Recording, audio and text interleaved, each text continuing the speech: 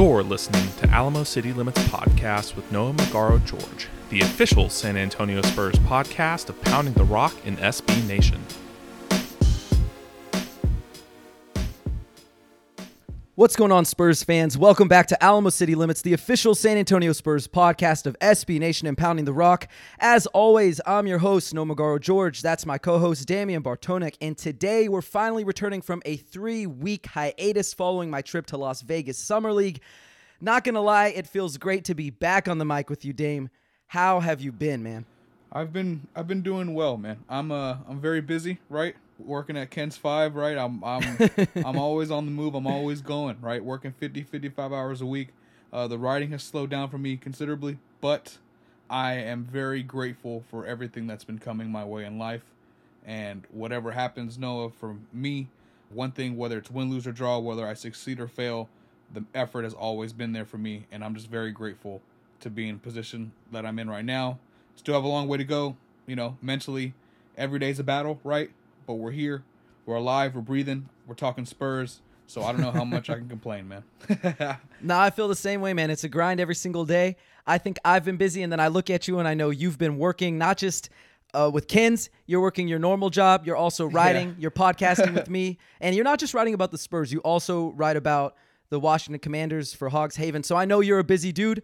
But before we dive into the actual content today, I wanted to keep our listeners in the loop, let them know we're recording this at about 2:45 p.m. on July 18th. But let's go ahead and get things started with a Spurs Summer League review.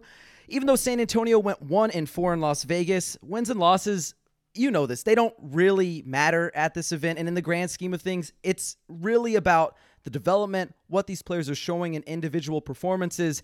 And I think we got a really good chance to just watch the next generation of San Antonio Spurs in action, or at least I did. I saw it in person. I'm sure you saw some of the games over the TV. So just keeping all that information in mind, why don't we go ahead and go down the line, talk about what we liked, maybe what we didn't like so much from each of the big prospects, the main guys. We're not going to go over every single player. There's just too many of them. But let's go over the big players, starting with Josh Primo. So, Dame, what did you like from Josh Primo? I know he didn't get to play the entire Summer League because of COVID, but what were some of the things you liked from him, and maybe what are some of the things you didn't really care for that you saw from him in Las Vegas? For me, it was a pretty rough Summer League for Josh Primo. I think in general, we all knew he was a really raw player, right? But he's definitely not where, hypothetically, you expected him to, need time, right? He's still there. He still needs plenty of time. Even with the ball in his hands, right, you expect him to potentially be like a 3-level creator, someone that in time, can actually bend a defense, have a little bit of gravity on the ball, and it's just not there. I don't think there's any foundation for that yet. We maybe, we're looking at houses right now, right? We want to buy a new home. There's no foundation, right? It's not there. They haven't broke ground. So I think right now Primo needs a little bit of time. He needs some seasoning. I did enjoy watching him shoot the basketball from deep, in particular, just from deep. I shot 50% from beyond the arc, which is really interesting, Noah, because when it comes to all these players like Malachi or like Blake Wesley, bro, their field goal percentage was just so low. But then from 3, they're shooting, 50-some%, 40%. It was nuts. But in general, man, I think for Primo, the shooting is what I really was, encouraged by. I think we all knew he could be really good off the ball, as a shooter especially. But on the ball is where, I've told you off the air, where the sausage is made. And that's really what's going to, determine, Primo's success at the next level, in my opinion, in terms of where his ceiling is going to be, is if he can create on the ball. And I think right now there isn't really many flashes of that. And that was my key takeaway was, okay, Primo still needs plenty of time. Yeah, he really just struggled creating separation. I mean, that's something that we saw at last Summer League. We saw it during the G League. We saw it during the NBA season and his rookie season. And I think going to Las Vegas, I really expected to see maybe some additional burst, maybe some added strength. Maybe his dribble package was a little bit more dynamic because we watch him play a lot. And this is a guy who loves to dribble the basketball. And that's fine. But I did find myself going, he's dribbling a lot, but he's not really going anywhere. He's not losing his man.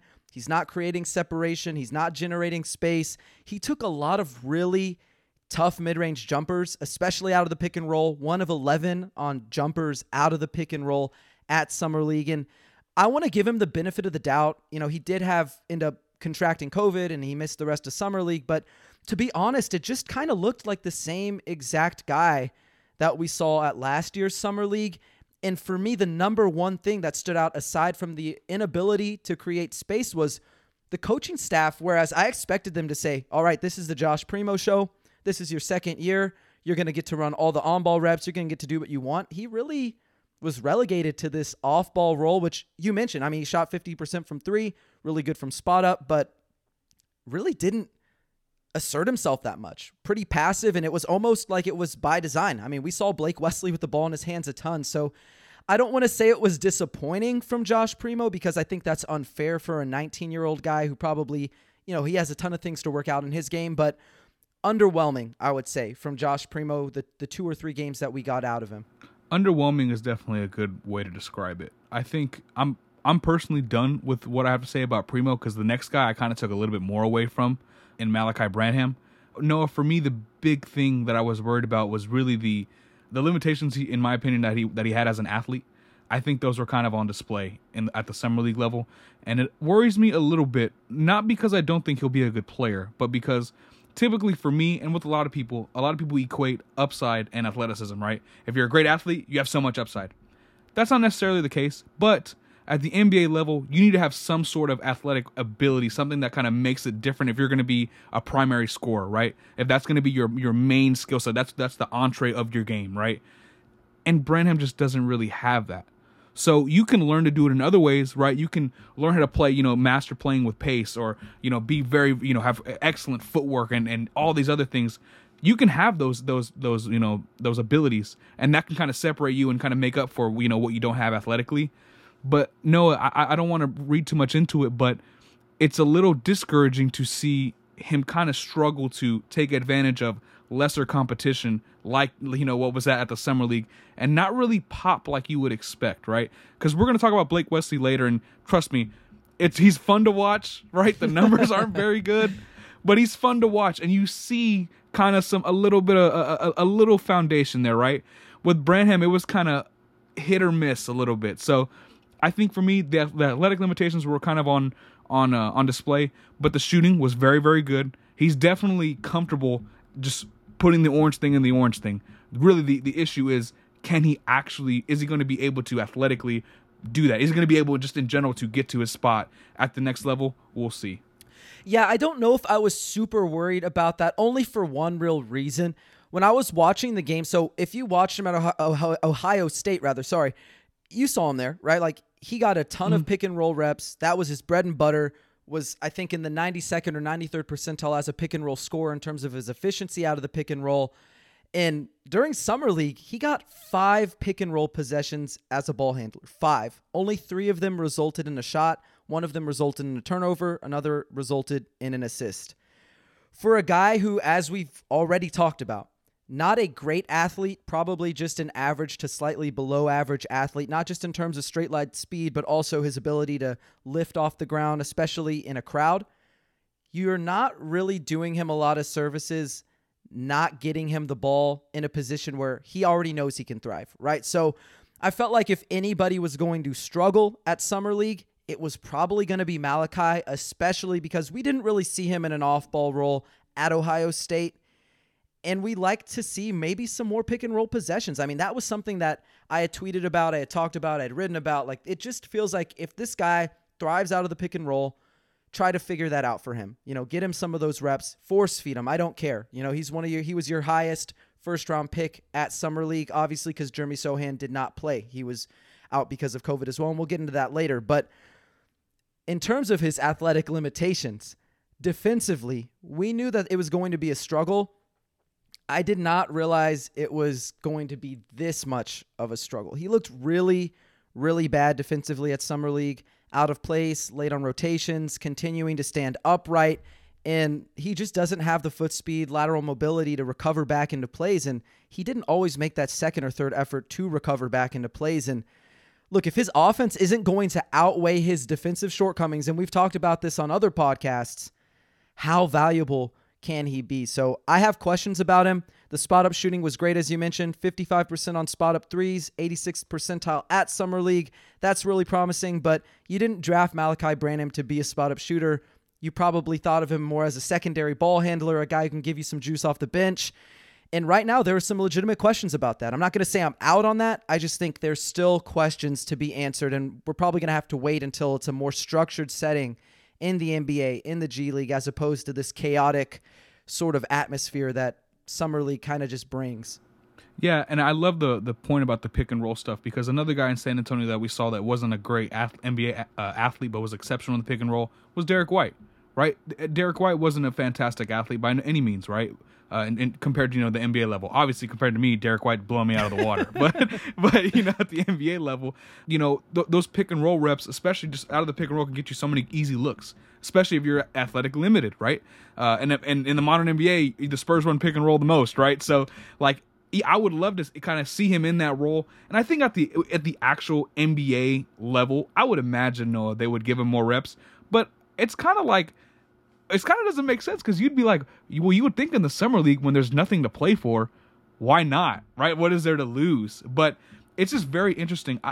Does that at all worry you about how they kind of envision it, what his role will be? Or because it doesn't really make sense that they didn't do that.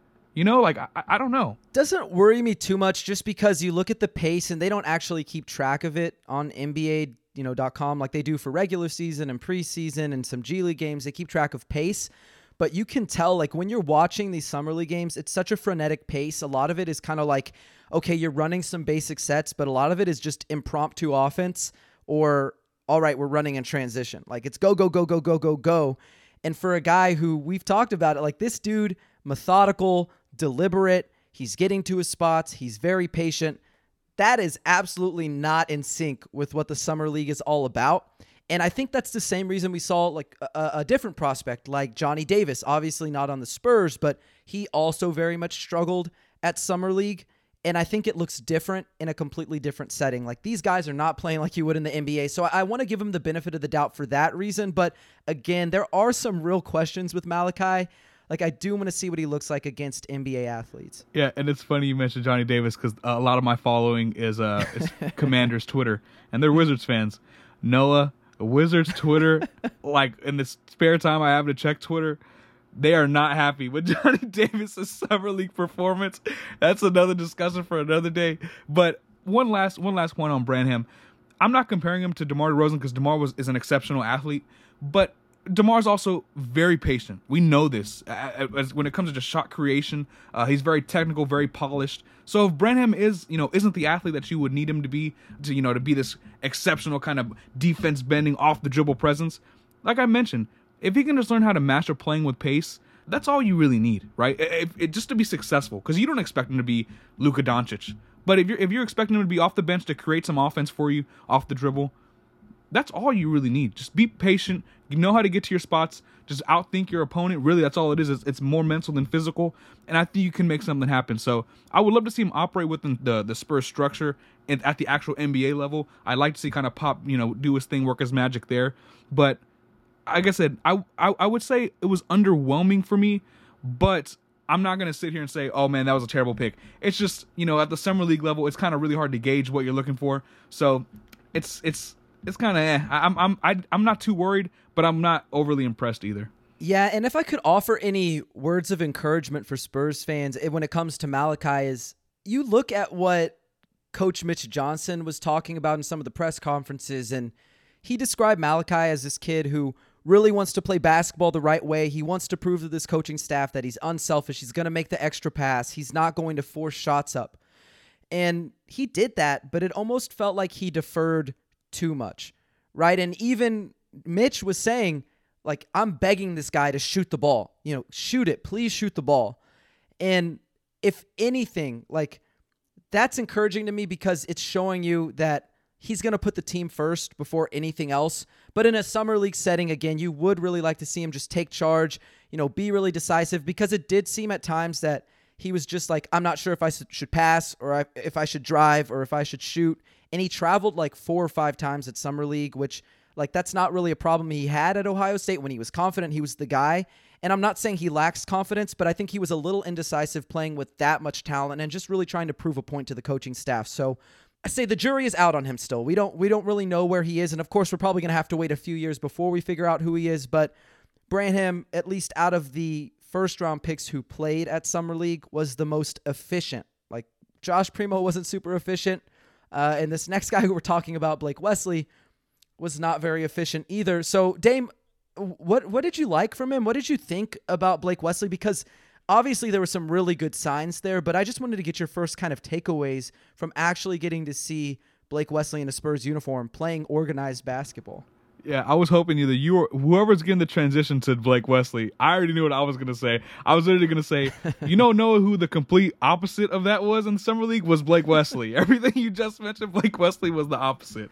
I love his willingness to get the ball, put the ball in his hands, and try to get a bucket. You're going to have a funny quote you're going to mention later when we're discussing Blake about what he said, his role was, right? But I did enjoy seeing something that we don't see in San Antonio often, and that's someone that just says, give me the ball, I'm going to create, I'm going to look to get a bucket, right? We saw that pretty frequently. And to a fault, right? Because he had 14 shots blocked in the Summer League, and I can't believe I just read that. You know what I mean? Like, that's a ton. That's the most so of anyone at Summer League. Dude, shooting 33% at the rim, that's the bottom 4th percentile. Like, yeah, he is as raw as we all expected, right? When I dropped my mock draft for Pounding the Rock, I had the Spurs taking Blake Wesley in one of my mocks. And I mentioned, right, he's an exceptional athlete. I think everyone saw that. Elite first step, very shifty, very fluid, a very solid athlete. I got to mention it because every time I feel like I do, comp to DeJounte Murray very frequently. And he kind of reminds you a little bit of that just with his pure kind of raw athletic traits. I would say Wesley has a little bit quicker first step. But I think when it comes to the early DeJounte Murray's career, he was just as intense on the defensive end of the floor. I think Wesley is, exceptional. He's a very high motor on the defensive end. And I think that's kind of what really stood out to me is the athletic tools that he has, that he brings, his intensity on the defensive end of the floor, and his willingness to just create offense. I think San Antonio, we've mentioned shot creation being an issue. Obviously, when we talk about shot creation, we mean not only for that player, but for others. But in this case, with a guy like Blake Wesley, let's just see if he can do it for himself. And he's comfortable, he's confident. There's a lot of things he can kind of get into, but it's a lot of like, you have raw ingredients, you have dry pasta, you have sauce, you have chicken, but you need to make chicken parm, and right now you don't have that. So that's kind of what I took away is you got the ingredients, but there's no meal just yet. Yeah, it was tough for Blake Wesley at Summer League. I mean, there were some really encouraging flashes. Like, he's a guy whose first step was, I thought it was elite when I watched it at Notre Dame. But he looked even quicker to me out there than he did on tape. Like, he was a guy who got 2 feet in the paint whenever he wanted. He was legitimately bending defenses. There were extra guys coming to cut him off on his drives. The thing is, I don't think he's actually, and this is going to sound kind of weird, like I'm kind of explaining something away for him, and it is a flaw, but like, I don't think he's as bad of a finisher as his numbers say. I think he forces too many finishes. Like, he was a guy 100 miles per hour. I'm not changing pace. I'm going to beat you. I'm going to try to get to the rim.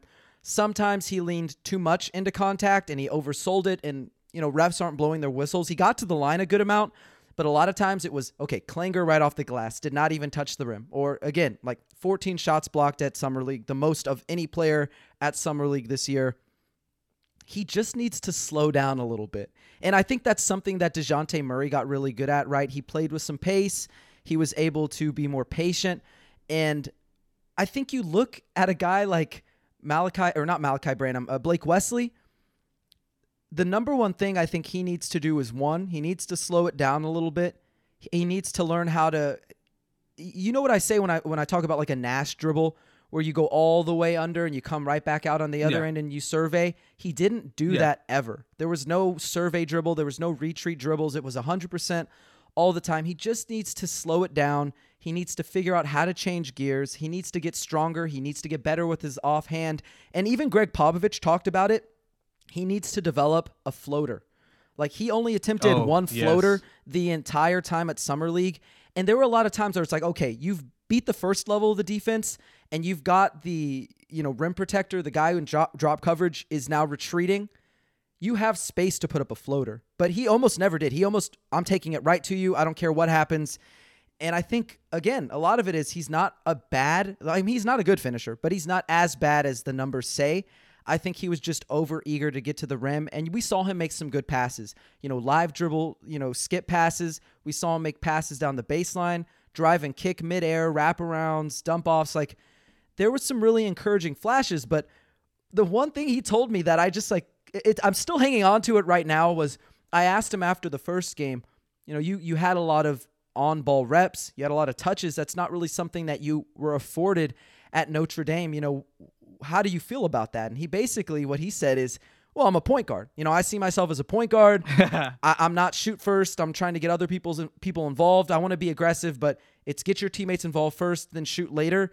And I love him. I'm glad that he knows what to say, but I want to see that in practice. This is a guy who shot the second most shot attempts per game at Summer League, but had 30% field goal percentage. That was the worst field goal percentage of any player who took at least 13 shots per game, and there were a lot of players jacking up a ton of shots at Summer League. He just, again, he's got to figure it out, slow the game down. And honestly, Dame, I don't know how you feel about this, but I would be fine if they sent him to the G League. Like, I know that the Spurs are rebuilding, but it feels like the G League may be the best place for a guy who's still figuring out how to play the game correctly. Think about it like this too. A couple of points I want to touch on that you mentioned. First off, couldn't agree more with the floater point. I think the floater in the modern NBA, especially with how often teams run drop coverage, that's arguably the most important shot for a guard, in my opinion, is probably the floater. I think that really separates the good pick and roll ball handlers from the great ones from the elite ones, man. I mean, guys like Ja Morant, Trae Young, Darius Garland, right? These guys will make you pay at every level on the court, and that floater at that second level, right, that mid level, it torches teams, Noah. And you're talking about, we mentioned before with guys like DeJounte Murray in the past, potentially a guy like Malachi Branham, Blake Wesley now. If you have the ability to get to the free throw line, right, to get easy buckets, easy points, that matters so much, right? And a floater, an uncontested floater, essentially, is what you're going to be getting when you're running drop coverage. It just makes too much sense. I think that's so important. That was a great point, and that's something that, once he develops that, I think that can unlock a lot for his game personally. In terms of what else about Blake Wesley that I did like, though, I really, really like his overall, he may, have that quote, right, where he's like, I'm a point guard. I'm pass first. I'm looking to get everyone involved, right? And I want to buy into that, right? And maybe his time in the G League will prove that. But I really think what the Spurs need and kind of where they're trending, if he never develops into being this pass first guard, I don't even think that's an issue.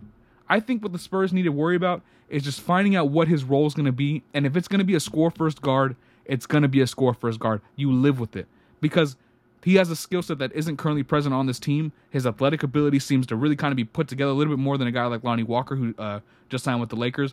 He seems like a different kind of athlete. They're both exceptional, but Lonnie's was a little bit more like chili in a pot, right? It only takes to the form that it's in. And Blake Wesley has a little bit more structure to his. You know what I mean? So I think a guy like Blake Wesley, an experience in the G League, could do a lot for him. And I know a lot of fans will be upset because they don't want that, right? They want to see him right now. Everyone wants right now, right now, right now. But patience is key, and when you're in a rebuild, you can't rush these things. So I think G League time for Blake Wesley would be very important.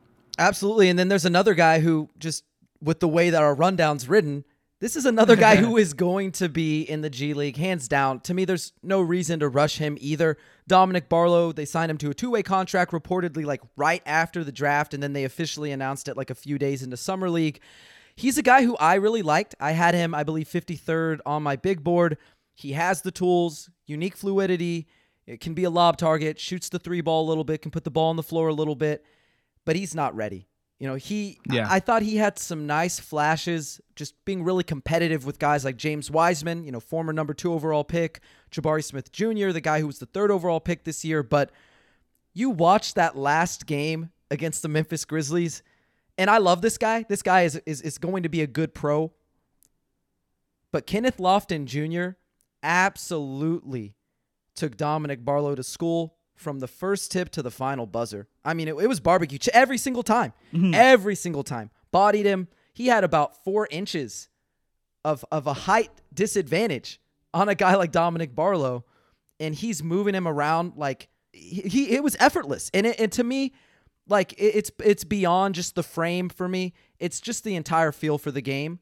I just don't think Dominic Barlow is quite there yet, but the tools are intriguing. Dame, we'll talk more about him, or I'll talk more about him in a second, but what did you think of him? Did you get to see too much of him, and were you happy with what you saw? Do you think it's a good investment, that two-way, or you think it could have been used better? No, I don't think you could be upset with what, because so the big deal with me with Dominic Barlow, I know that was a guy you really liked. What really intrigued me was he kind of fits that like modern kind of 4 kind of spot where he's versatile on both ends, can do a little bit of everything, right? Kind of like jack of all trades, master of none. Solid defender, kind of just really good within a specific role, and I think that's valuable, right? The Spurs need that. But I think for me, I wouldn't mind if I'm a Spurs fan seeing him in the G League either. I think that would be valuable for him as well. And you mentioned, right? He looks just like how in Primo I said we're gonna need some time. There's no foundation there. Yeah, same thing with Dominic Barlow, right? And we're not expecting him to be, this next great player. But there's definitely something there in terms of looking at him, long term, that he can carve out a role for himself off the bench, right? We're talking about a team, a developmental team in San Antonio that has done a lot of great things. And I think for a guy like Dominic Barlow, who has a skill set that, you can be versatile on both ends. You can defend multiple positions. You can shoot a little bit, put the ball on the floor a little bit. Hey, there's opportunity there. And he's going to get it whether it's in Austin or San Antonio, because neither of them are going to be competing. So I think it would be fine. And I think giving him a two-way, man, I think it makes all the sense in the world. Why not? I know there's one guy I was kind of shocked that the Darius Days thing was kind of interesting. I didn't think that was going to happen. We'll talk about it later. But Dominic Barlow on a two-way, I think it makes a lot of sense. I think it does too. He's 6'10". He can put the ball on the floor a little bit. He's pretty fluid running the open floor. Like, he's going to be a threat in transition, a lob threat in transition. He's a good spot-up three-point shooter. And I think overall, he wasn't great in Summer League, but I think because Sochan was obviously not there at Summer League, playing at Summer League, and the Spurs roster, at least at Summer League, was very small, he was sort of miscast as this traditional drop coverage center. And I don't think he's actually a center. I think he's probably like a power forward. I don't think he has a lot of position flex. I don't think he's going to be a bigger wing. I don't think he's going to be a center. I think he's really just a 4, a guy who can be perimeter oriented. He looked really comfortable sliding his feet on the perimeter with bigger wings. He looked comfortable shooting shots, mid-range shots, little pick and pop shots. He didn't take any threes at Summer League, but that was something that he did a lot of with that Overtime Elite program. So I think his role was just kind of misplaced because of who was on the roster and who was available for the San Antonio Spurs there in Las Vegas. But I'm pretty comfortable saying that he will eventually get to a place where he will be a serviceable player, a good player. So just be patient. He's another one of those 19-year-olds, and he was undrafted. The expectations here should be not low, because I'm not saying he won't be anything, but they should be low relative to a guy who went in the first round or the second round. Just be patient with Dominic Barlow, because I think he's not ready right now. He's just not ready. Yeah, and for example, relative to a guy like Jeremy Sochan, who the expectations should not be in the same galaxy, right? NASA just released that picture of that crazy picture out in space. Yeah, if we're right here, they need to be somewhere over there. They shouldn't be close together. So, yeah, speaking of Sochan, he's a guy that missed, all of Summer League as a precaution, entering health and safety protocols before training camp. And no, I was a little disappointed, man. I liked Jeremy Sochan a lot coming out. That was a guy that I always, I mocked him as well. Of my first mock was Jeremy Sochan. I just felt like it made too much sense. And there's just so much to work with. I feel like he offers you so much. I'm really buying into the passing upside, the defensive, versatility. I just think, and I don't know, Noah, every time I think of modern 4s, right, that can do a little bit of everything, Thad Young is the first guy I think of all the time. So I hope I'm not jinxing this, but literally I just imagine plus version of Thad Young. And I think that would be fantastic for the Spurs. I think that'd be a great 9th overall pick, right? I know some people would be like, what, Thad Young, blah, blah. But a guy that can do a little bit of everything for you and be versatile and can pass, can be a hub for you as a playmaker, can score a little bit, put the ball on the floor, defend multiple positions.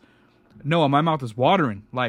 Man, that sounds, that's every draft guy's dream is a guy that can do something like that. That's a non-superstar? Give me that all day. So I'm really excited to watch Sochan, though, in the preseason, or hopefully if San Antonio has one of those scrimmages again like they had last year. I would love to go out and see that, because Primo was the star of the last scrimmage last year, Everyone loved him, and he played very well. He looked fantastic. So hopefully Sochan can take those reins this year. Yeah, no, I'm really excited to see what he could do. I was super bummed. I had booked my trip to Las Vegas. I got credentialed. I had the hotel and everything booked. And then, bam, like the day before, it's like Jeremy Sochan is, in health and safety protocols, got COVID-19. He's not playing.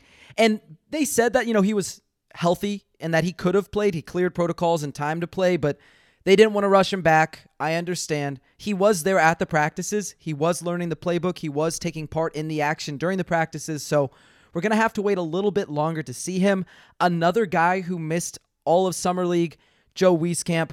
It was the final practice right before Summer League started, stepped on a teammate's ankle, sprained his right ankle, was in a walking boot at the Las Vegas Aces game, and then, he just didn't end up playing any games. So that was a little bit disappointing because I think out of all of these guys who we've talked about, Barlow, Sochan, Wesley, Primo, even a guy like Branham, like they're going to have time to prove themselves.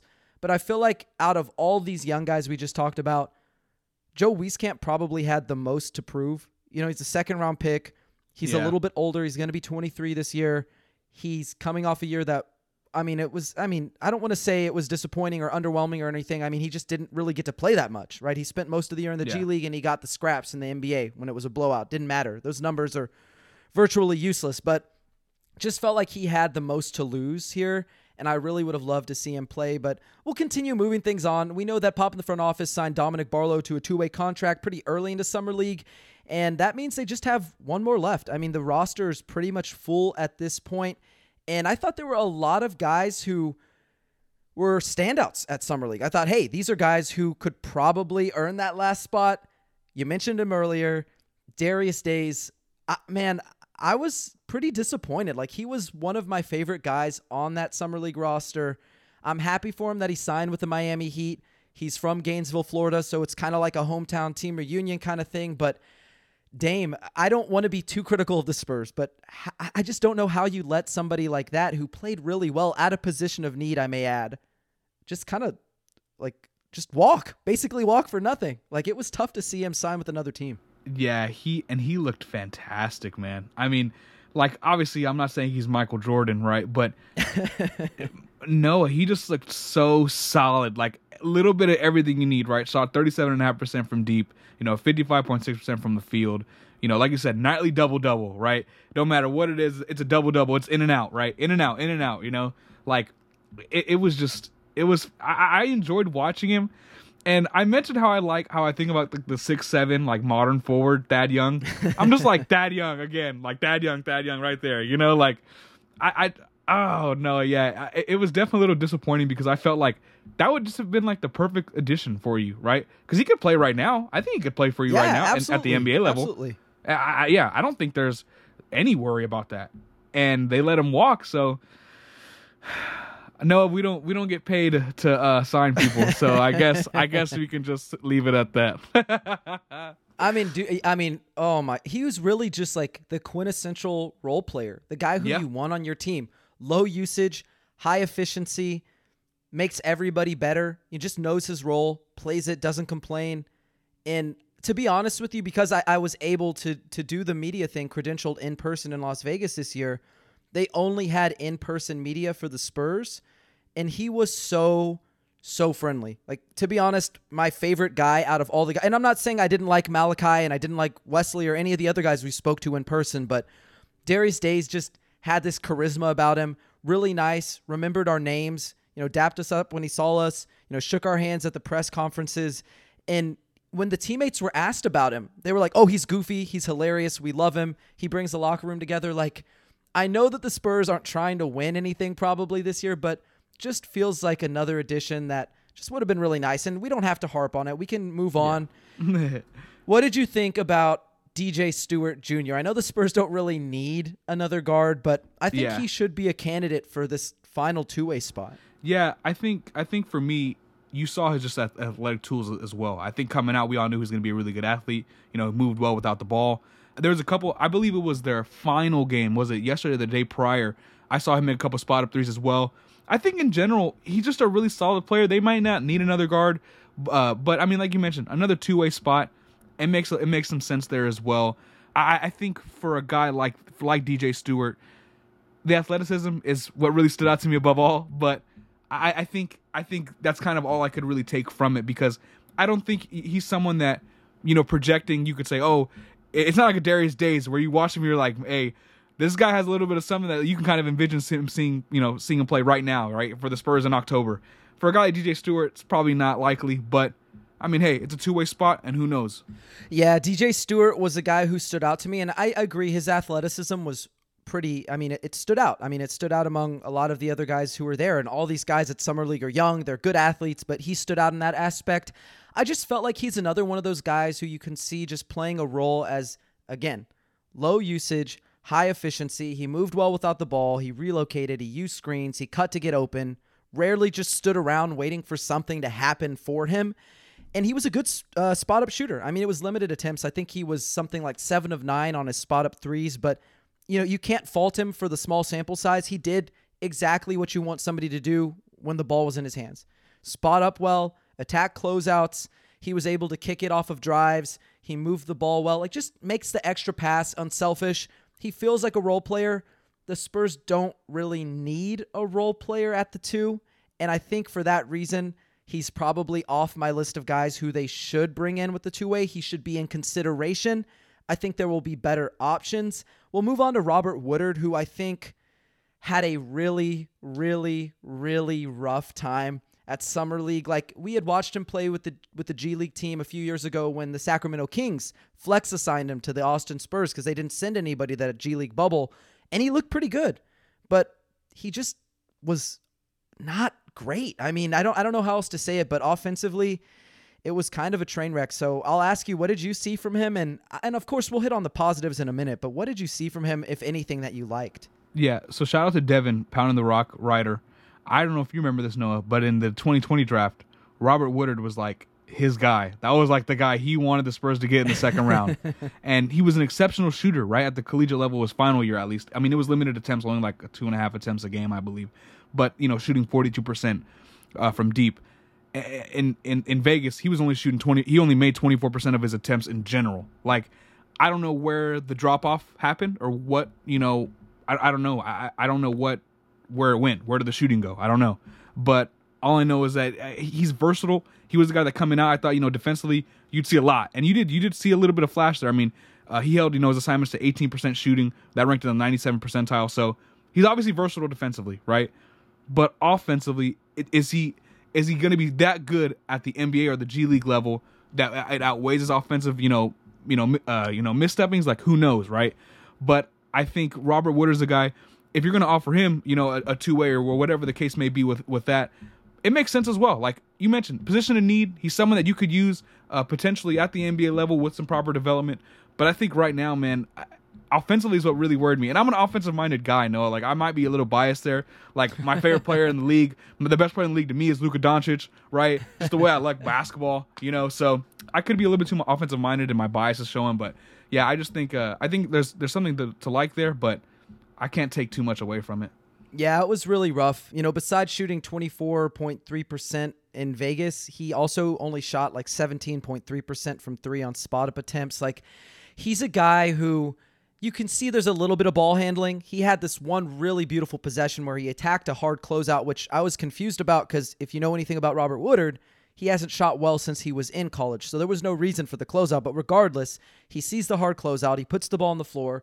A help defender rotates over. He gives him a spin move off of their shoulder, finishes right at the rim. And it's for a guy who's about 6'8", 220-something pounds, legitimate 3-4, combo forward, that's an impressive move. But it was just, there's not enough of those flashes. He wasn't knocking down open shots. He wasn't shooting well off the dribble. He forced a lot of tough shots. And the one thing that really stood out above all was he only finished 23% of his shots at the rim. Granted, on really, really low volume, but that's just not good. I don't expect it to be that bad. It wasn't that bad in the G League. It wasn't that bad in limited sample size in the NBA. But for a guy who you mentioned, clearly there's some defensive versatility, really strong, can wall off drives, got good length, can be disruptive, but I'm just not sure the defense is going to be versatile enough that he's guarding, 1, 2, 5. Like, he's probably only going to guard 3s and 4s. And does that make up for his, I mean, not to be rude, but kind of an utter lack of offensive game right now? Because, you saw his 42% shooting in his final year at Mississippi State. And one of the things that is really hard to translate for guys who have a slower shooting motion is that accuracy. We saw it with Joe Wieskamp, and we'll talk about him in a minute. But when you get to the NBA, guys are longer, they're faster, they're smarter.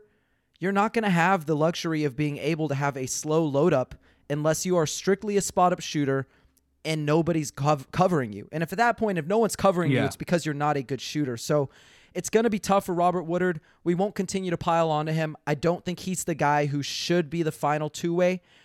Jordan Hall, actually, in my opinion, was the guy who I thought was the front runner to get it. I mean, he was, I think, 40-something on my big board. I don't have the exact number in front of me.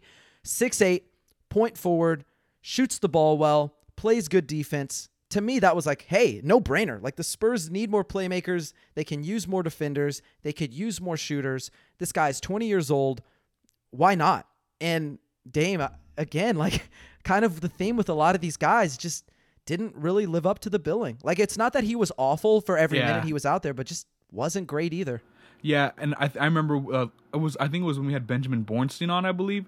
We talked about Jordan Hall a little bit, and I talked about a little bit of Kyle Anderson, right? I was like, I kind of see it a little bit, right? I like that kind of jumbo playmaker. Yeah. I think that role is another thing the Spurs don't have that they could use. Like you mentioned, they could use playmaking. And especially from that kind of that 4 spot, 3-4, he's kind of like a little tweener to me. I really thought, Noah, you could see something there. But it just wasn't. There was just nothing, right? Like, respectfully, of course. Like, there wasn't anything I could really like cling on to and be like, hey, maybe that was it, right? I thought Jordan Hall was going to be a guy that we would see. I thought he was actually going to be kind of a star for the Spurs. And not like for the NBA Spurs, but for the Summer League Spurs. And, yeah. And it wasn't there for me, Noah. I mean, maybe he was just kind of in a tough spot, guarding, front court players and, some smaller guards or something like that. But he just really couldn't hold his own with whatever came his way, it seemed. So I don't know. Maybe he had a bad week. His diet was wrong or in Las Vegas or something. I don't know, but it wasn't too pretty. Yeah, it was really tough with him, and just being there in person and kind of trying to get a good perspective of, okay, is this guy playing in an ideal role? No, I would say actually of everybody on the Summer League roster, aside from Primo, he probably had the toughest job. Because at St. Joseph's, he was a point guard. I keep calling him a point forward because of his size, and he can play the forward positions, but he really is a natural point guard. He's best with the ball in his hands, and they don't have the usage rates or anything like that available for Summer League. But if you had to guess, it would be really, really, really low. I mean, he almost never had the ball in his hands, almost exclusively off ball. He was stationed in the corners. He was asked to be a cutter, wasn't a great cutter. Didn't hit the 3-ball very well, which is surprising because he was actually a pretty good shooter at St. Joe's. I think Joseph's rather, he shot about 36 or 37% in both seasons. So just didn't shoot the ball well. Looked awkward when the ball wasn't in his hands. And then those few opportunities he did have the ball in his hands, there wasn't any magic being made. There were a lot of turnovers, a lot of miscommunications with teammates, and it just felt like this perfect storm, or I guess imperfect storm for him to be bad. And I think that's why he wasn't so good at Summer League, just because he was playing a really tough role. And as you mentioned, like, he's a guy who's probably best suited guarding, 3, 4. And too often he was playing like power forward out there, guarding 4, 5. And then when Malachi or if Wesley were not on the floor, they said, okay, once Josh Primo went down, they said, okay, 2s and 1s, go guard 2s and 1s. And they blew by him like every possession. And just, I don't love making excuses for guys, but I think he has genuine explanations for why he wasn't good. And so for me, I think he should still be a candidate to get that spot, but clearly the Spurs staff, and I don't want to speak too much on their behalf, but it did seem like they lost confidence in him. He played less minutes every, following game. It just didn't work out for him. Maybe they bring him back, maybe they figure something out. And this leaves us with our last guy, Joe Wieskamp, who did not play a single minute of Summer League basketball because of that ankle sprain. And for me, in some ways it was a curse because he had a lot to prove, but in some ways it was a blessing because he's still a question mark, right? He didn't get to prove whether he made strides as a shooter, as a defender. And so, Dame, my question to you is, would he still be the guy to give it to? Because I ran a poll on Spurs Twitter Right now, he's the overwhelming favorite. He's like 52% of the votes think that he should be the guy who gets the final two-way. So I'll ask you, are you part of the crowd who thinks he should get the final two-way, or do you think you've seen enough from Joe Wieskamp after 1 year? I know that's a tough question. I don't want to put you in an awkward spot. Yeah, I think it's between him and Jordan Hall probably. The thing with Wieskamp, though, I just feel like that skill set is just going to become a dinosaur. Like, I understand the shooting was what you really wanted, but I think if you're unable to be at least a somewhat competent, just an average defender, right? I don't know how you play any significant minutes in the modern NBA. Duncan Robinson just got paid $90 million and I almost saw the floor more than he did, right? Not to say, and Duncan Robinson is much better than Joe Wieskamp, right? So that's why I'm like, I wouldn't mind going with, if I was San Antonio, going with Jordan Hall, because I think there's something that he can offer that, in my opinion, is just as valuable, if not more valuable, right? I like the jumbo playmaking, upside. I like the defensive upside there. I think it's just a little bit more versatile, and I think he can offer something like shooting, in my opinion, is a dime a dozen in the modern NBA. Jumbo playmaking, defensive versatility, I think that's more important right now, just in my opinion. At the same time, I know it sounds like I'm giving up on him, but I think if they did land with Wieskamp, they rolled with him again, that would make sense too, because he shot he shot 34% from threes across the 69 games of the NBA, G League, Summer League, preseason games as a rookie. But if you're only shooting 34% and you're a big minus defender, why not just give it to the guy who can potentially be better than that in a multitude of other areas that are more valuable? You get what I'm saying? So I don't know. No, it sounds like I'm hating on Joe Wieskamp. I'm not. I'm really not. I just think that it's just it's a tough spot to be in. Why couldn't Jordan Hall just tear it up and this wouldn't even be a conversation, right? Absolutely. Yeah, no, I feel the same way. It's like you either go with Darius Days, who obviously you can't anymore. Yeah. He's off the table. He's in South Beach now. He took his talents to South Beach. Exactly, yeah. And you've got potentially Jordan Hall, who makes sense from a positional standpoint, skills standpoint, but didn't play well. Mm-hmm.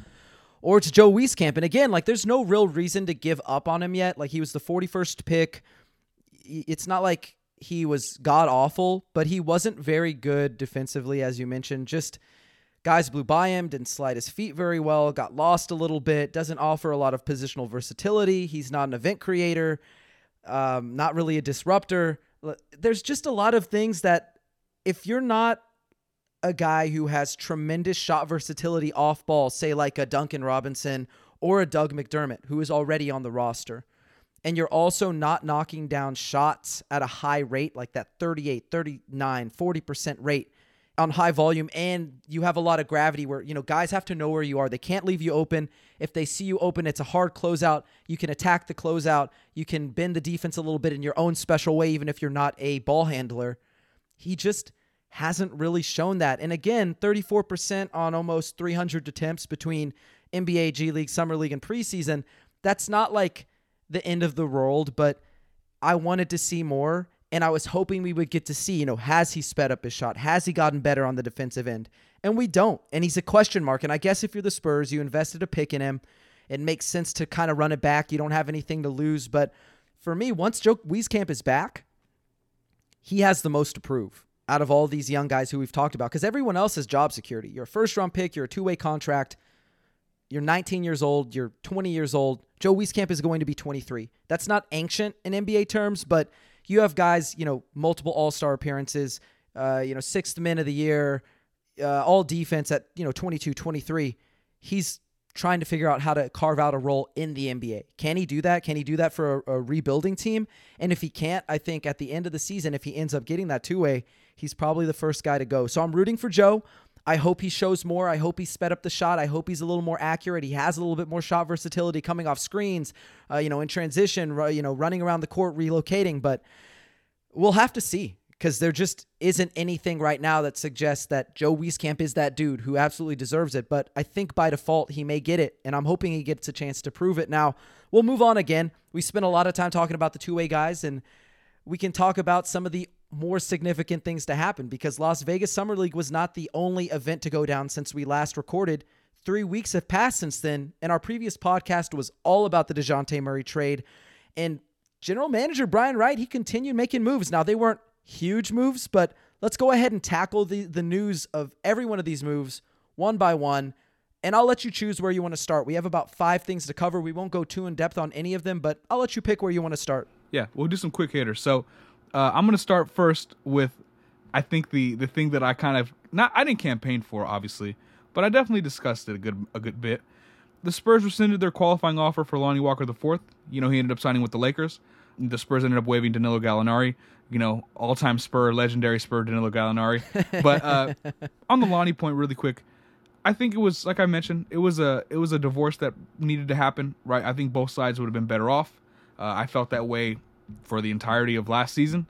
And I think Lonnie Walker, best of luck to him in LA. There's, a lot that you can hope for, and I think a lot of Spurs fans were hoping for out of him as a player. But I think right now, like I mentioned earlier, it's like chili in a pot. It just takes form to the substance, to the thing that it's in.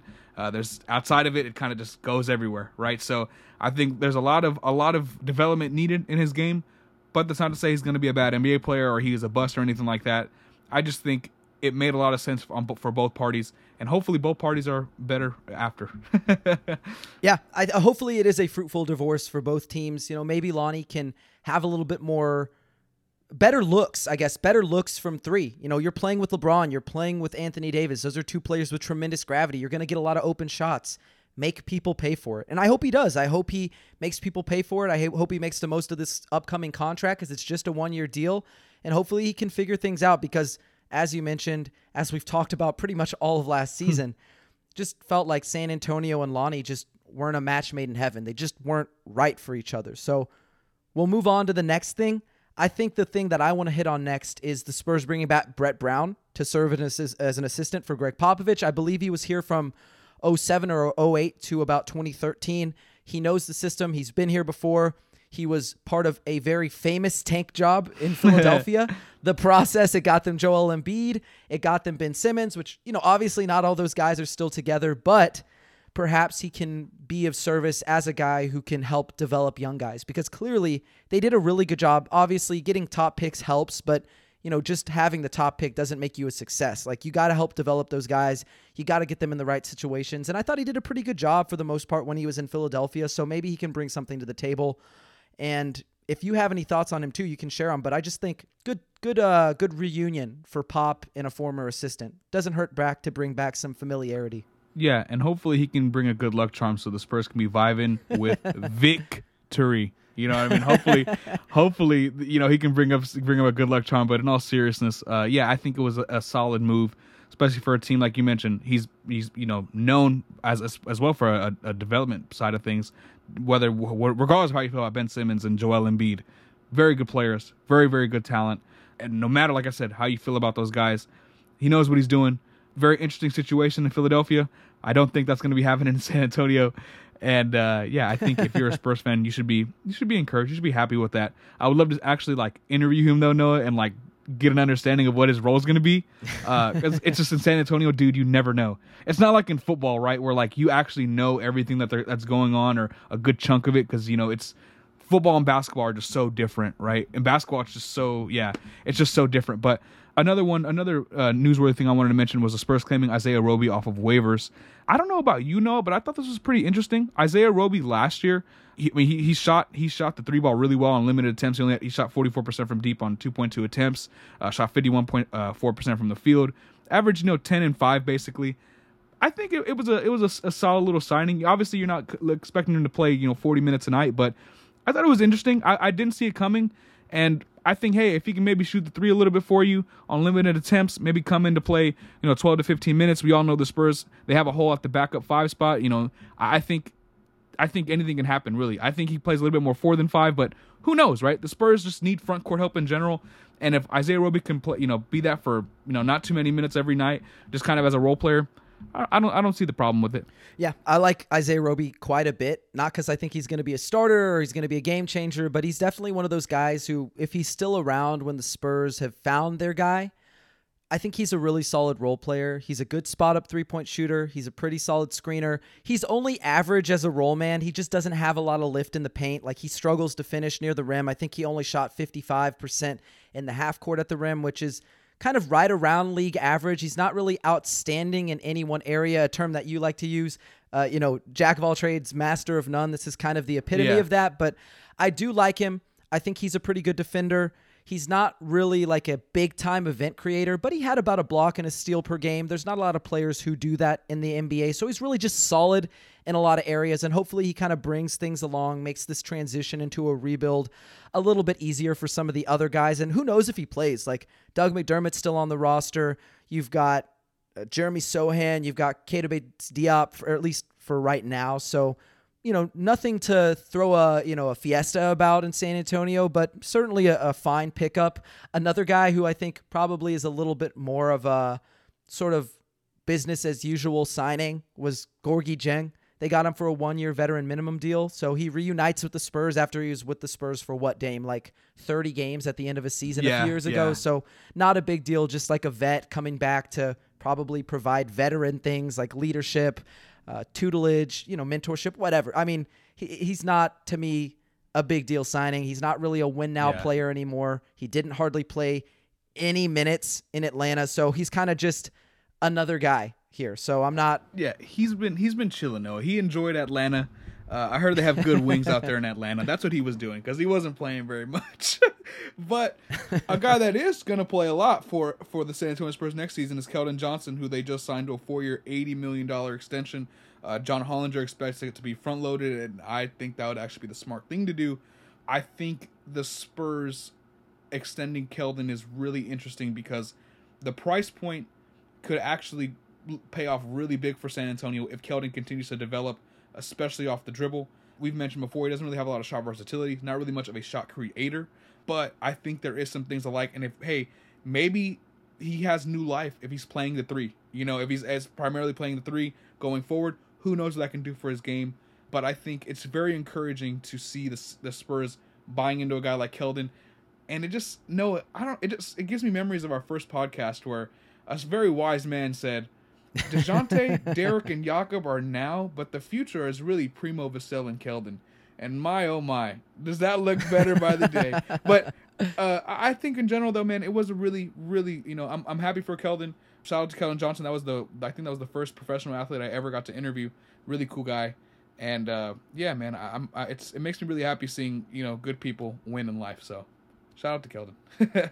And I think the front-loading thing is interesting because if they do front-load it, basically with the way the CBA works is you can only scale by a certain percentage for the next extension. So if it goes down, it'll be going, I believe, off of the final year, which will cap how much money they can offer him. Now, obviously, if he ends up just being like a little better than he is and gets really specialized in the areas he's already good at, you're probably not looking at a player who's worth a lot more than that. But if he does end up taking that, so to speak, all-star leap that DeJounte Murray had, you may be looking at another situation where it is hard to extend him at a fair point. So you're going to have to let him get to restricted free agency or actually unrestricted free agency before you can sign him again, which obviously at that point things get tricky. But happy to see Keldon back. He'll have the ball in his hands probably a lot more than he ever has. We'll get to see him experiment a lot. We'll talk more about that on future podcasts. But I think the final bit of news that I actually didn't have in the rundown was Jake Fisher saying that Chip England is going to be leaving San Antonio after his contract is over. Now, Dame, he's probably one of the, if not most recognizable assistant coaches in all of the NBA because he is such a highly specialized shooting coach with a track record of so much success. So what are your thoughts on that? We don't have to stay there too long, but what are your thoughts on that? The first thing I tweeted was someone's going to offer him the max. I mean, he has to get a max. Look at his track record. I mean, only Jesus did better things than Chip England, man. I mean, I'm not going to lie to you, though, Noah, seriously. I just wasn't expecting that. And especially with a guy like Jeremy Sohan, that was a big deal for someone like me who envisioned, the Spurs drafting Sohan or Blake Wesley was, hey, down the line, Chip can, kind of help develop their jump shot, and that'll open things up for you. It was like it's like the Spurs' secret weapon, right? You can draft anyone that has shot issues because Chip England will take care of it. Well, if he's not there anymore, I mean, what are you gonna do? So I think it was really interesting. I don't know when his contract's up. I don't know if that information is dropped. No, it wasn't public. Yeah. I've been looking everywhere. I could not find it anywhere. I haven't seen it. But if it's in like 2 or 3 years, then it's not as big of a deal because it doesn't affect the short term. But long term, I'm really interested to see how they find another Chip England because he's done so many great things for that organization. I mean, a subtle one is Keldon Johnson. Keldon Johnson, regardless of not being very versatile in his shot selection, he turned into a fantastic spot up 3-point shooter. You know what I mean? So I think that's more a testament to Chip England's greatness. And man, hopefully San Antonio can figure something out, man. Yeah, really the only shooting coach who even has that sort of prestige is Fred Vinson in New Orleans. And honestly, if you're working with like the Zion Williamsons of the world, and you've also got yourself CJ McCollum there and a plethora of really good young players, including Dyson Daniels, Trey Murphy, Jackson Hayes, like you're probably not looking to leave to join San Antonio. So it will be interesting to see where they land and when Chip England is gone. Like that'll be really vital information once we finally figure that out. But before we close things out, I want to hit on one last thing. And Dame, a lot has been made about the Spurs being able to open up as much as $35.8 million in cap space still this offseason if they renounce their rights to Joe Wieskamp and they waive Trey Jones and Keita Bates-Diop. Pretty much every major free agent, though, is already off the market at this point. But Adrian Wojnarowski had talked about on TV how the Spurs could be this player as a third party to help facilitate a Kevin Durant or Kyrie Irving trade. Should the Spurs be interested in latching themselves onto a deal that doesn't land them that superstar? And in your opinion, yes or no, why? Yeah, 1,000,000%. If they're going to get draft picks out of it, 1,000,000%. Like the Russell Westbrook thing in particular, if it's rumored the Spurs are going to get the 2027 first-round pick and it's apparently unprotected, or 2029 first-round pick, yeah, you take that all day. Because, number one, shout out to Trevor Wrights, good friend of the show, one of my favorite people on planet Earth. He said that if the Spurs got Russell Westbrook, it would take you out of the sweepstakes, like for tanking, like for Victor or Scoot Henderson or whatever the case may be. Respectfully, this team is not good. I don't care who you have as the best player, unless Michael Jordan and LeBron are coming to San Antonio. Russell Westbrook, Brian Westbrook, doesn't matter what Westbrook, is not making this team anything better than a 14th, 13th seed, right, in the Western Conference. They're not a good team. So if Russell Westbrook comes here, it's going to be entertaining basketball. You're going to have something fun to watch, but they're not going to win very many games regardless. And it's not even guaranteed if you do trade for Russell Westbrook that he has to play for you. So I think San Antonio should be all in on a deal that if they're like the kind of the salary dump team that gets draft picks out of it, man, that's rebuilding 101. What team wouldn't do that? Or come on, Noah, like, I don't know if I'm crazy because I tweeted that out loud and people were talking to me like I was crazy. But I was like, man, if I'm San Antonio, sign me up. Where do I go? How does this happen? I'll pick up Russ from the airport right now. So yeah, that's what I would do personally, though. I tweeted out something similar, and I agree with you 100%. Like, there's no reason if you're going to get draft capital, even if it's limited, like even if it's just 1 year or 2 years and it's way down the road. Who cares? It's draft capital. It's unprotected draft capital. That's what you should be after. In regards to Russell Westbrook, people I think are acting like the Spurs couldn't do the same thing that the Rockets just did with John Wall, where you either A, just buy him out in the final year of his deal because who cares? It's not going to impact you long-term financially. It's a 1-year deal. Or you can sit him at the end of the bench and just let that contract expire. Now, I don't expect the Spurs to do that. They have more respect for guys than that, I think. They're going to look to get you to a better situation, so I would anticipate a buyout. But to be honest, just facilitating that, building good, will with other teams, good reputation with other teams, doing them a favor, maybe they do you a favor down the line. And I think one of the underrated aspects of this is, look, we've talked about him a lot.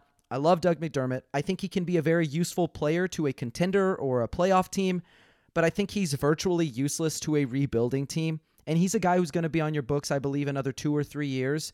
If you can move him to, say, the Nets to make it work financially, or the Lakers to make it work financially, you've just got a ton of money off the books, and you could use that in, maybe a year, 2 years. Who knows? Like, to me, it just makes sense to facilitate something and set yourself up for a rebuild where there's not like awkward questions like, why is Doug McDermott on this roster?